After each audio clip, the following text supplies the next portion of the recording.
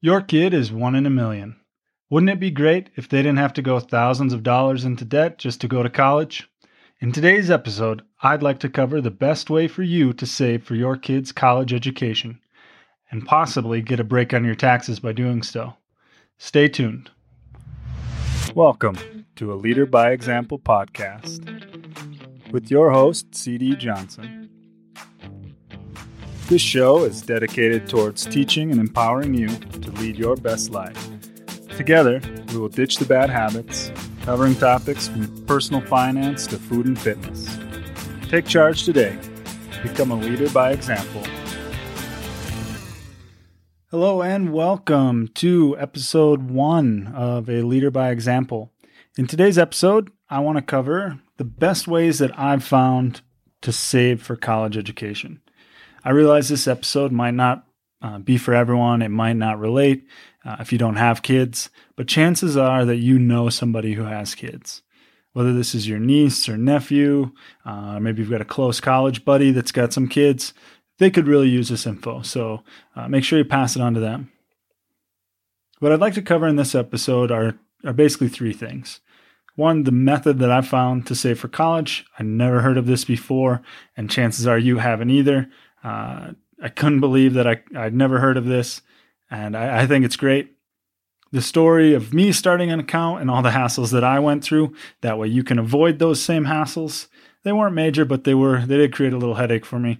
And lastly, my advice for you on how to start one of these accounts for your kids today. First, how should you save for your kids' account? This was the same conversation my wife and I had maybe 6 to 8 months ago. We were trying to find the best way to save for our daughter, for her to go to college when she turns 18. I just got really into the investment rabbit hole. I was learning about stocks and bonds and different types of investments, starting up my retirement savings, learning about the importance of compounding interest and different tax benefits from investing this way or investing that way. I'm still kind of in that rabbit hole, but I was really interested in it. And my wife said, okay, let's apply that interest and start saving for our daughter. And so we were talking, we said, okay, should we save in Mongolia? We currently live in Mongolia. And the benefit to saving here is that there's a high interest rate. The downside to saving in Mongolia is that you would save in Mongolian tugriks. The high interest rate is great for the short term, but over the long term, 17, 18 years, by the time my daughter would be using this money to go to college, who knows what the tugrik's going to be worth. It's been declining for the last 5, 6 years. So if you extrapolate that out over 17, 18 years, our savings might not be worth very much if we put our daughter's college fund in Mongolian tugriks. So we thought, okay, what if we save it in the U.S.? We can open up a savings account. We can put money in it every month. That money, so it's just sitting in the U.S. when she goes to the U.S. to study, or if she goes somewhere else, we can figure it out. But most savings accounts in the U.S. offer a very low percentage. So this was like 1.5%, maybe 2% were the best interest rates I could find on savings accounts. And so I thought, man, that doesn't really do much more than just hold my money. It doesn't help my money to grow. It doesn't, it's not invested. It's just sitting there essentially, which isn't bad. But if I've got 17, 18 years, I want my money to be growing, to be gaining interest, to kind of be working for me. And so we thought, okay, is there not really any good options? Should I just invest it in a brokerage account, a taxable account? And that's when I found a 529 plan. And at first I was like, okay, I've seen this a couple places. What is it? And essentially what a 529 plan is it's a state-run investment vehicle that helps parents to save for college. So they're opened up by individual states. Most states have them, some don't, but most states do.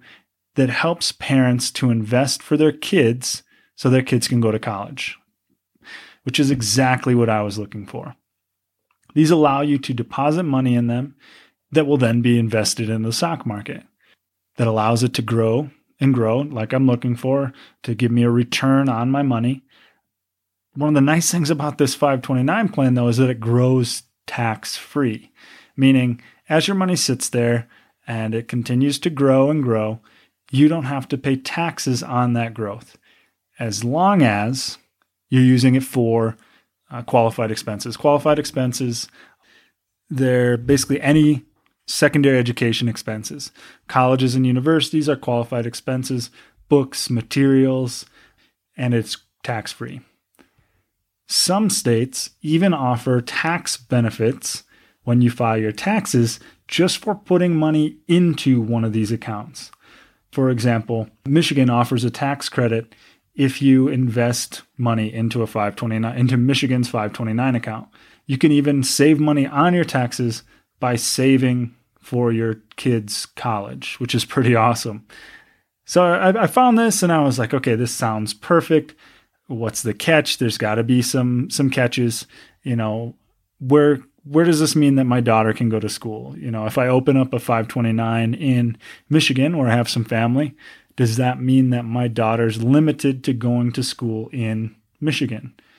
What I found is that she can go anywhere.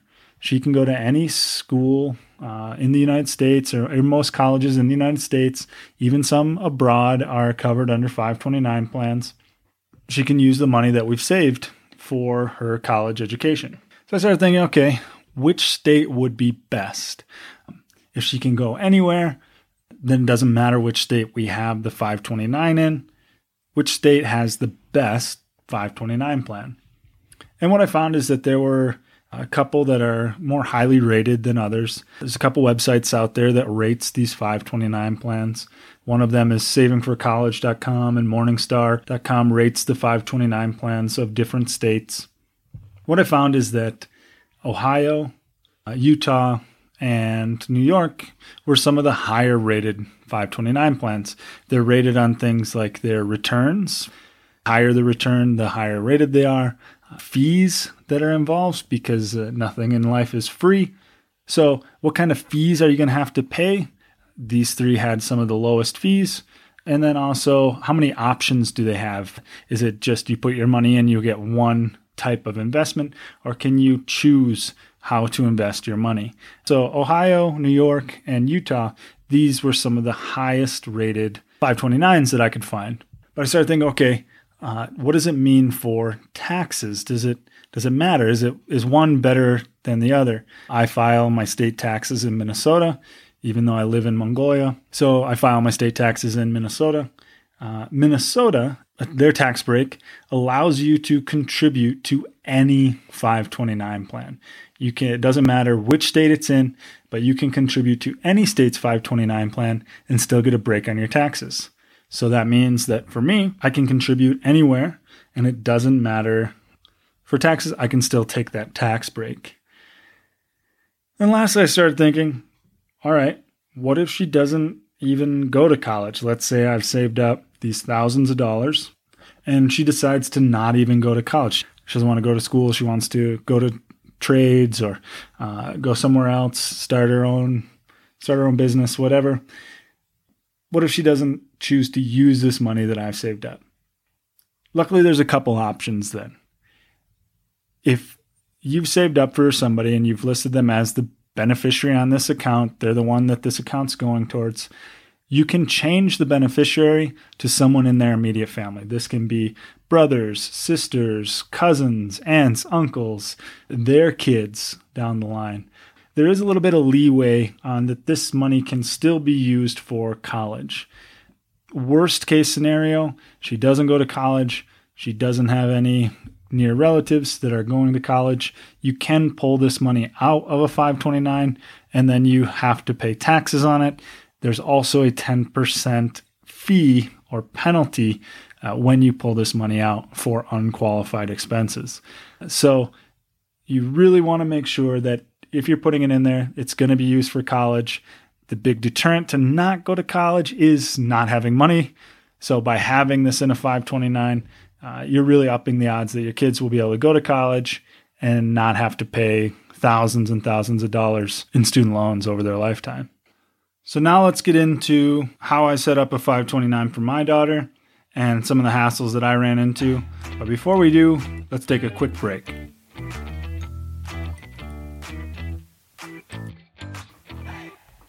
Before we delve further into today's episode, I'd like to ask a quick favor. With this podcast, I'm really looking to help people get out of a rut and make positive, impactful changes to their lives. I can't do that if no one finds my podcast or blog. If you like what you hear in today's episode, share it with at least one other person. It really helped me and the show to grow so I can reach a broader audience. Thank you.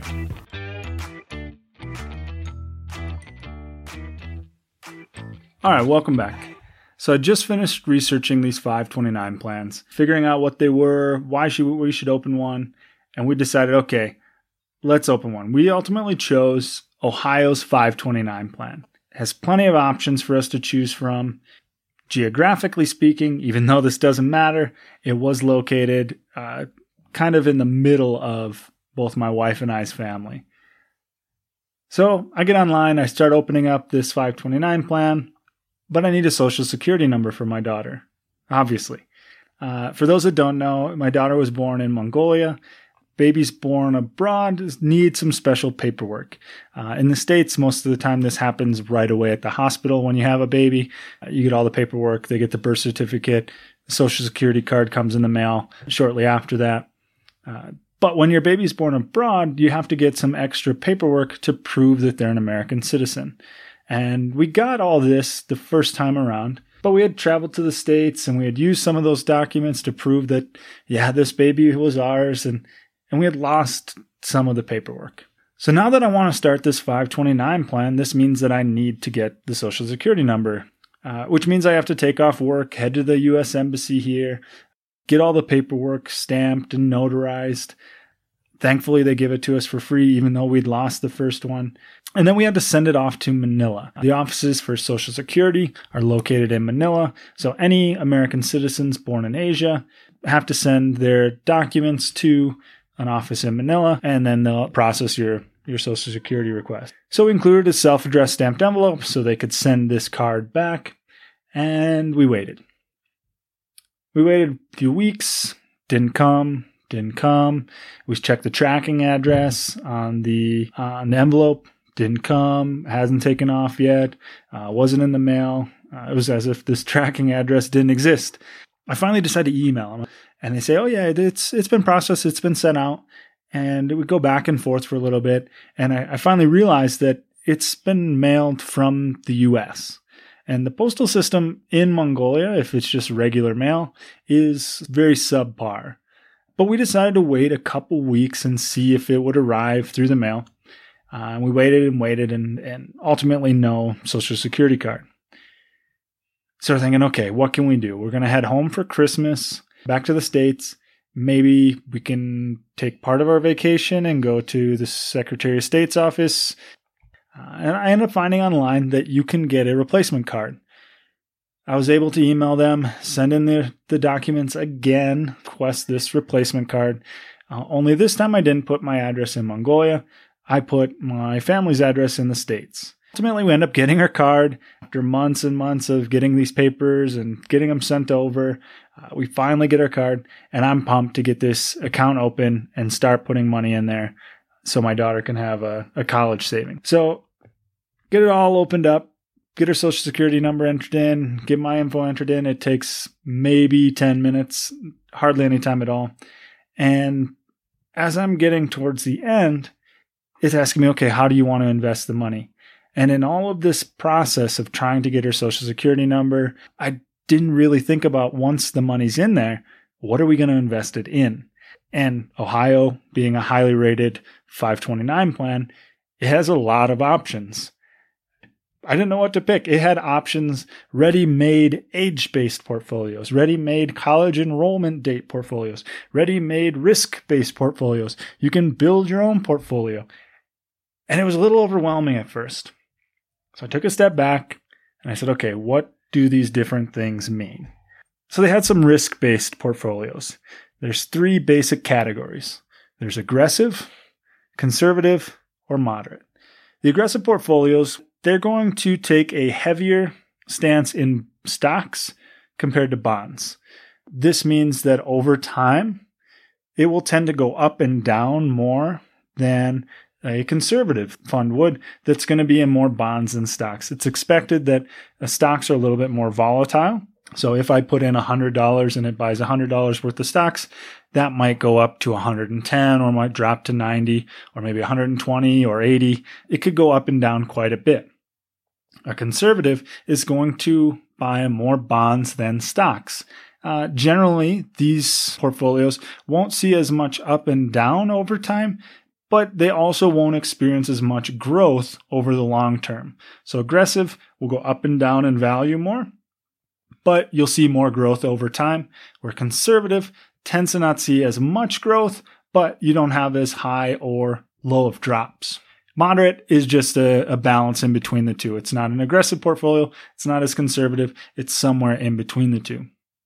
The age-based funds, these take your child's age and they stick them into a category. They're in the 0 to 4 fund, or the 5 to 6-year-olds, 7 to 8-year-olds, 9 to 10-year-olds, etc., all the way up to 18. And then it invests your money based on your child's age. The younger, the more stocks they'll have, so the more aggressive the fund will be. The older or the closer to 18 that they get, the more bonds that this fund will have, and the more stable it will be. This is because as your child's turning 18, getting ready to go to college, the last thing you want is for the stock prices to drop and then your portfolio to be worth a considerable amount less than what it was just a few months before, or just a year before. So this is why as they get closer to 18, it puts more money into bonds, so that way you won't see as much ups and downs right before you're going to use this money. It also had college enrollment date funds. Now, these funds are very similar to the age-based. It just focuses on the date they'll enroll in college as opposed to their age. As it gets closer to the date that they're going to use the money, they get more bonds, less stocks. There's less risk involved. So for my situation, I decided to go with an aggressive age-based fund. My thought process was this. One, we're going to be contributing regularly. So it's not like we just have a little bit of money that my daughter's going to use for college, and that's all we can save. And if it goes down, we're done, right? Some people, that might be your situation. Maybe you've got $5,000 saved up. Your kids are going to use it pretty soon, and you're going to put it away into this 529. If that were to take a 20% hit or really drop, that would be a lot of money. But instead, we're going to contribute regularly over the lifetime of this portfolio. So we can handle if the portfolio goes up and down a little bit, because we're going to be regularly putting money in here. If it goes down a little, that's fine. We're going to put money in here. If it goes up a little, we're still going to put money in here. If we lose a little bit of money along the way, that's okay, because over time, it's expected that this fund will grow. We're not too concerned with the ups and downs on a daily or weekly or monthly basis. We're looking at 17, 18 years. Speaking of being in there so long, we have time to weather the ups and downs. If we're going to use the money in maybe 3-4 years, let's say my daughter was 15 and we're expecting to use the money in 3 or 4 years, I wouldn't take an aggressive approach. I would take a much more conservative approach, because we're only a couple years out from needing this money. But because we have 17 or 18 years until my daughter's old enough, we can handle this aggressive approach. This might not be for everyone. If you can't handle seeing the value of your portfolio go up and down, drop drastically, then go for a moderate approach or go for a conservative approach. Talk to a financial advisor to see what kind of risk you're willing to take. So that's ultimately what my wife and I ended up doing. We've got an aggressive age-based fund for our daughter. Every month, we're going to put some money in there. When she gets old enough, she'll have some money set aside for college. This leads me to the last section of our episode for today. These are my tips for you to open a 529 plan. And I strongly recommend that you open a 529 plan for your kids as soon as possible. You want to let that money grow and grow long before they're ever going to use it. The longer you wait, the less time you have to let this money grow for you. Time is your ally. So first, step 1, assess the tax situation in your state. I mentioned before, different states have different taxes. Some states don't have income taxes. If you live there, that's awesome, but you won't be getting any state tax breaks. Some states say that you get a tax break if you invest in that state's 529 plan. If your state's one of these, then definitely invest in your state's plan. If your state doesn't care which 529 plan, then you have a little bit more freedom. Feel free to choose any state's 529 plan. Even if your state does give a tax break and you decide you want to go with a different state's 529 plan, you can, but you just won't be getting those benefits on your state taxes. Step 2, determine which 529 plan you want to invest in. Are you going with your state's or a different state's? Make sure that once you sign up, you keep those records handy, and you will have to invest some money initially. I believe it was less than $100. So make sure you have a little bit of money on hand to transfer to this fund to open it up. You can't just open it up and have it sit there with zero. You do have to put some money in initially. But again, like I said, I believe it was less than $100. Step 3, and I didn't mention this one in my story, but definitely automate your deposits. If you're anything like I was when I was younger, it doesn't matter how much money you make, you always find a way to spend it. If your paycheck was a little bit less, you made it work. If your paycheck was a little bit more, you found something else to spend it on. So my advice is to automate what you can. Pull that money from your pay immediately before you even know it's gone. Take $50, take $100, whatever you can afford to put away for your kids' college. Take that money out automatically from your bank account. Set up this direct deposit so that way it goes right in there and you don't even notice it's gone. Make sure that you don't do more than you can afford. Don't start putting money away that you're going to need to get at later for something else, because there is that 10% penalty for pulling your money out early or using it on non-qualified expenses. So definitely do what you can afford, but be careful that you're not putting money that you're going to need for other expenses and later on the line. Lastly, step 4, give this account information out to your friends and family. Parents, uncles, aunts, everybody can contribute to this account, even if they're not the parent of the beneficiary on the account. So instead of grandma giving little Billy his 18th tractor trailer that he doesn't need and he's only going to play with for a few days, she can contribute to his college savings fund. Given enough time and enough contributions, this fund can grow substantially. I ran a few numbers, and again, there's a lot of variables here, but if you were to just invest $50 a month from the time your kid is born until they reach 18, so for 18 years, you could have as much as $25,000 in this account. This is the magic of compounding interest with time.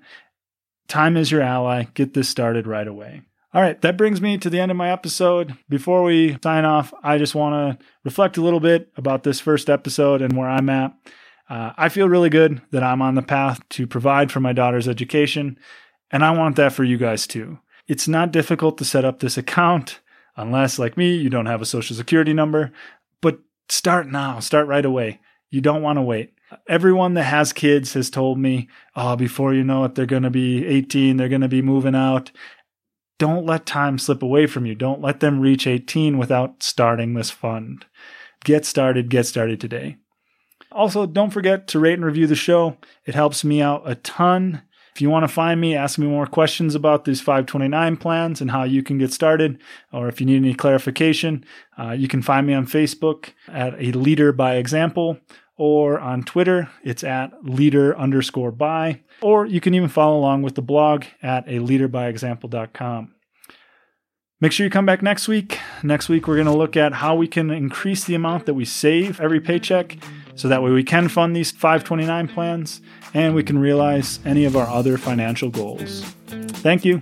Have a great week.